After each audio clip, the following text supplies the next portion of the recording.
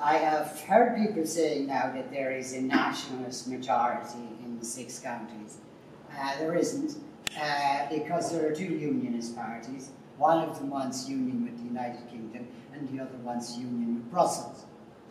So there's an overwhelming unionist majority there. There's no question.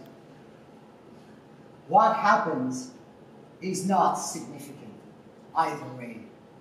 It's a current affairs issue, as far as I'm concerned. Sinn Féin is not an authentic nationalist party. Sinn Féin is a Marxist Leninist party. And it is going to become apparent.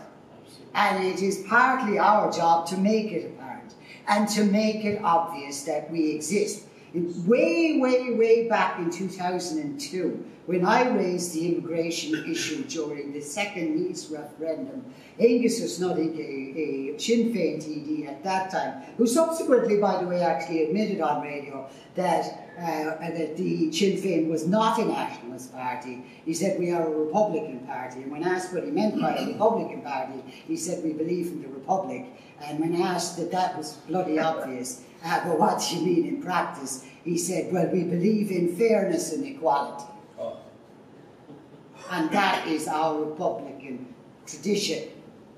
Now, as I said in this speech, and I'll say it again, there's a problem with fairness and equality is equality doesn't exist, and equality is not fair. So you cannot have fairness and equality in the same sentence without it being an oxymoron, which is a clever way of me calling Angus O'Snuddig a name